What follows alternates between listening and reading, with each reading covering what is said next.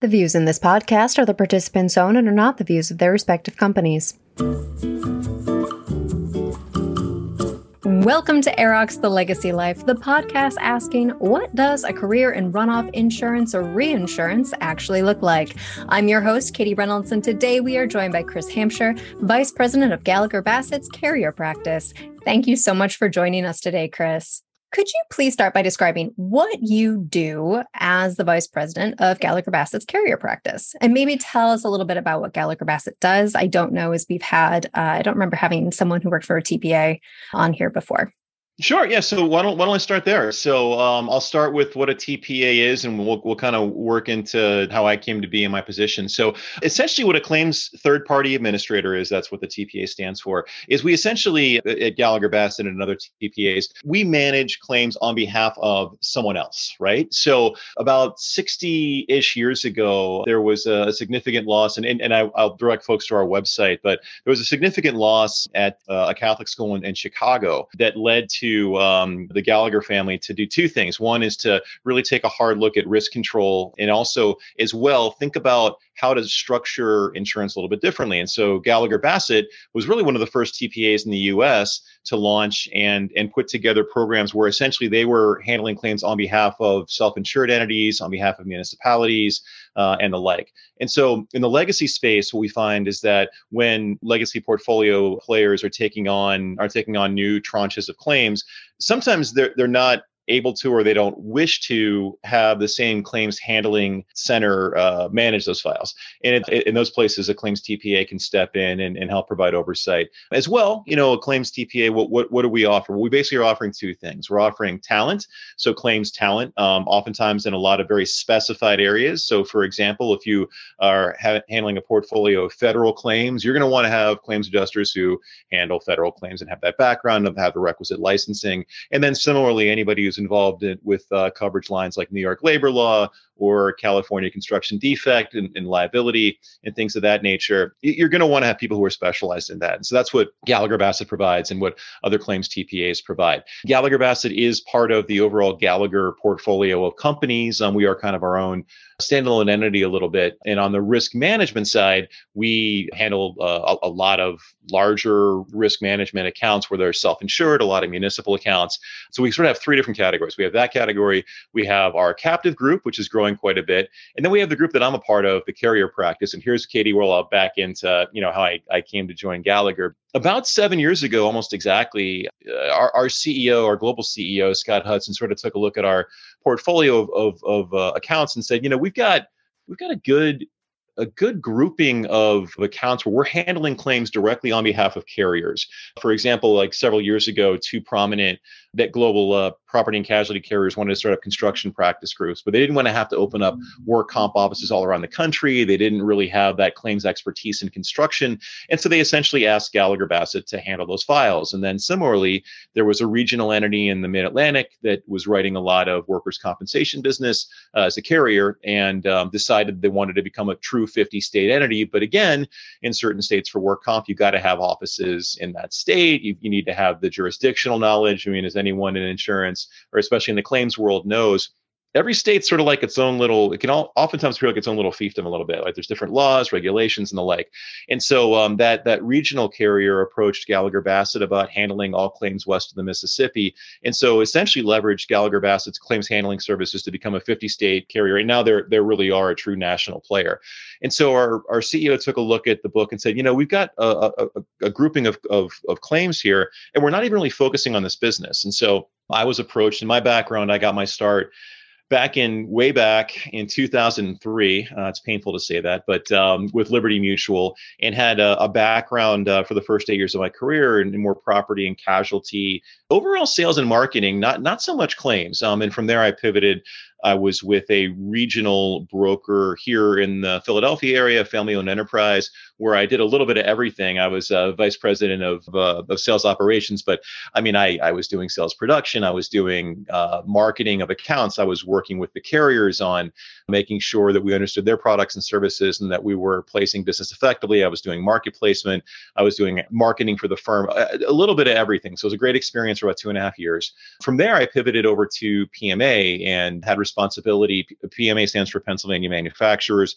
They're a national work comp insurer and also claims TPA.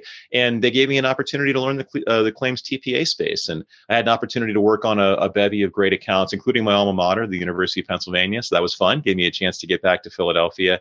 I should note that I relocated to the Philadelphia area from Maryland, where I grew up and where I'm originally from, with Liberty Mutual back in 2006. Working for PMA, I was working in their home office, and it was a great experience.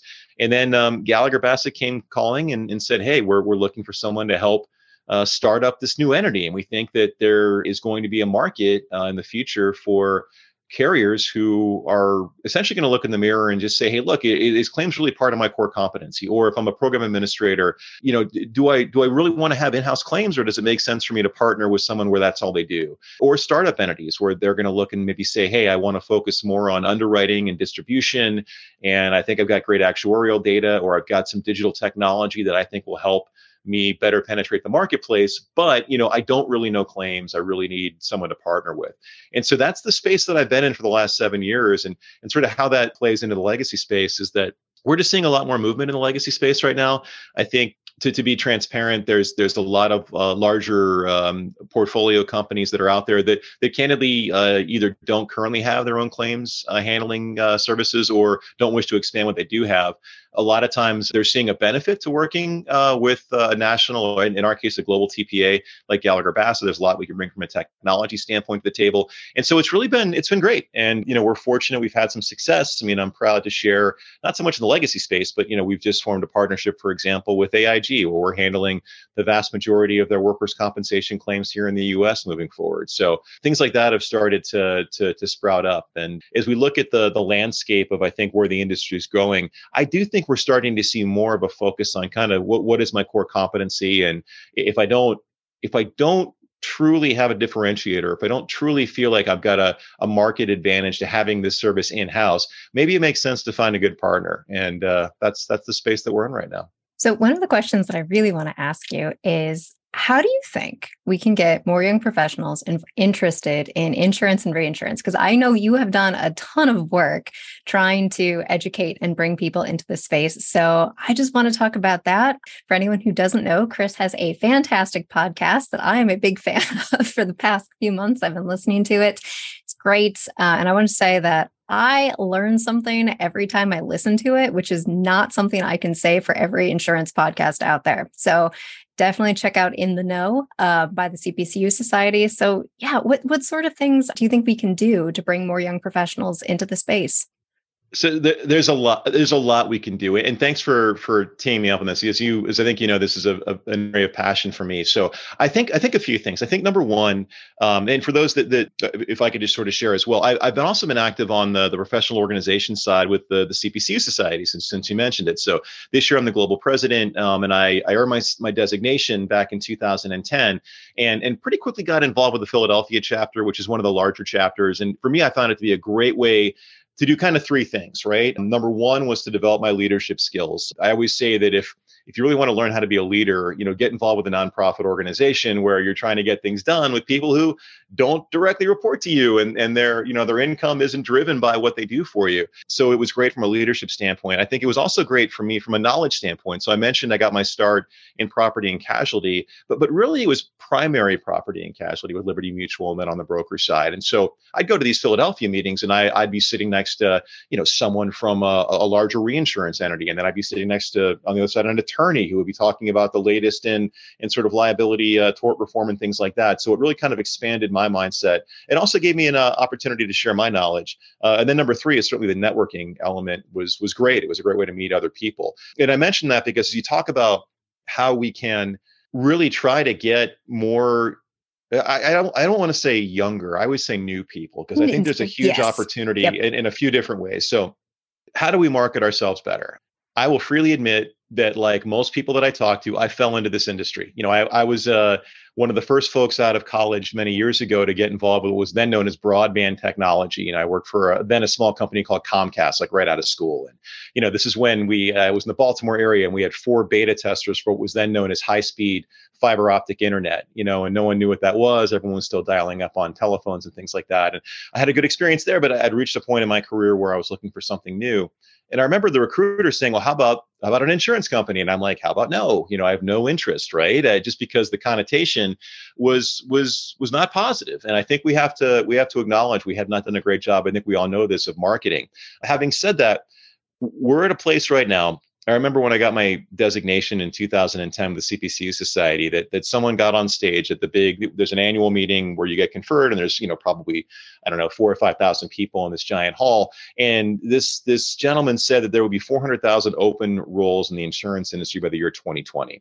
And you hear that and you think, oh, we'll find a way, where there's a we'll find a means to the end of filling those roles. And I think we all see right now, we really haven't, and we haven't attracted new people. So how do we do that? I think there's not necessarily one silver bullet, Katie, out there.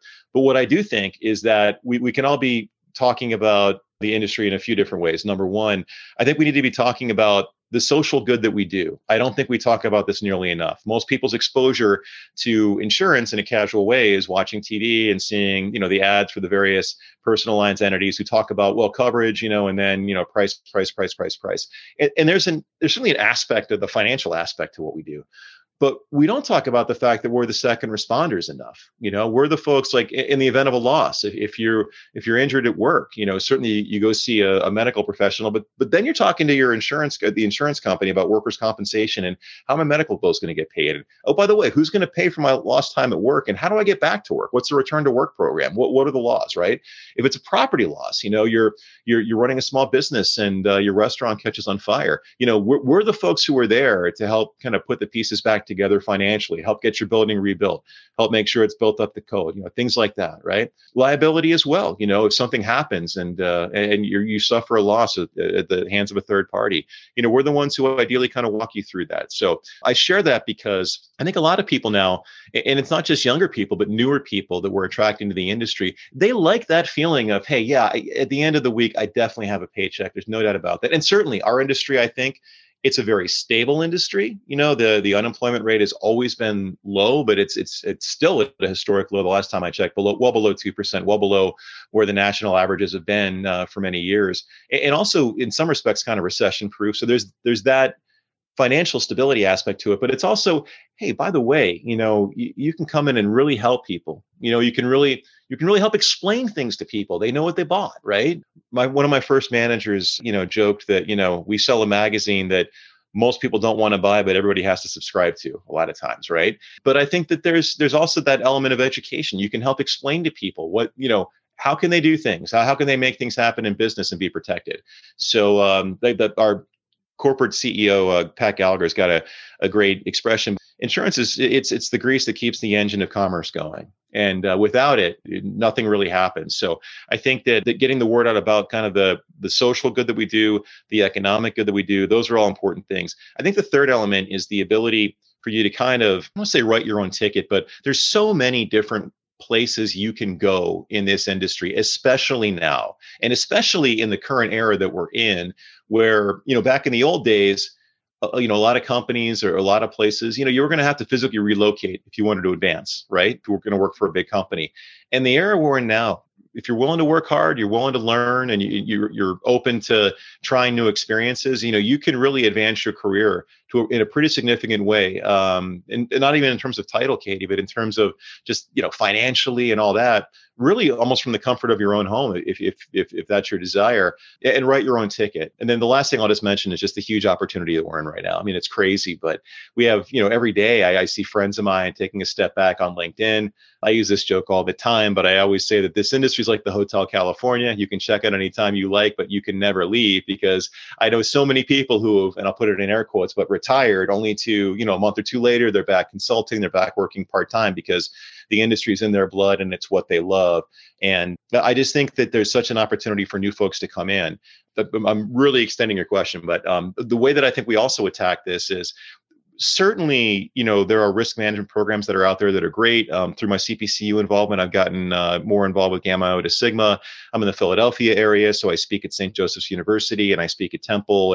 And I hate to say kids, but those kids, they come out of those schools with 3 CPCU tests under their belt, 2 internships, multiple job offers. So they're in a good spot. But I really think we need to start reaching out to community colleges. We need to start reaching out to high school students.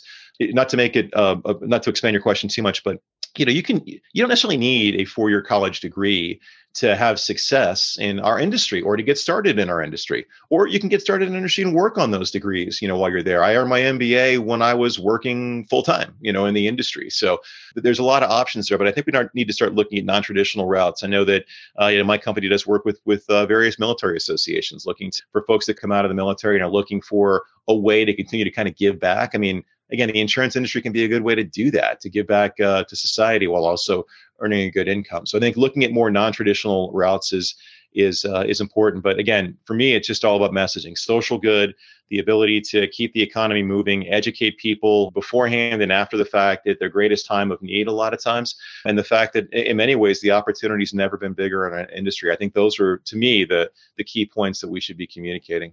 So you've mentioned the CPCU Society a number of times. What led you to get involved with that organization?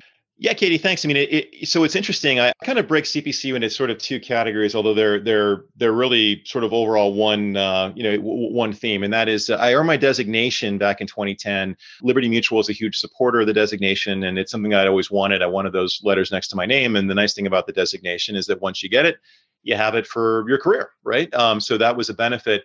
And then only after the fact that I learned that there was sort of this society, this group of people in this professional organization where I could go and I could learn from them and become active in the Philadelphia chapter. And later on, I got recruited to get involved nationally. But it's been a great way for me to help grow myself and grow my career. I mentioned before, I think of it in terms of 3 bullet points, but it's that the ability to develop my own leadership skills. I did a little bit of everything for the Philadelphia chapter, from organizing social events to setting up the new designee conferment, to trying to attract recent retirees to get involved with the chapter to help spread their knowledge, to eventually becoming the president of the chapter for a couple of years, and then also running Philly I-Day, or helping to manage Philly I-Day, which at one point in time had up to 1,000 people attending a one-day event. It was the largest and still really is the largest single day event in the Mid-Atlantic. So that was just a great experience for me. But it's also the ability to give back and the ability to connect with people. This is a big, big industry. And I learned pretty quickly, as I mentioned, I had a lot of experience in primary property and casualty,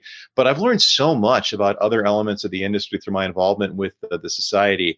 And I'm a big believer in their purpose of helping folks learn more about the industry, getting involved. There's a social good to what they do. There's a lot of charitable endeavors that they're involved with that I've enjoyed participating in and giving back.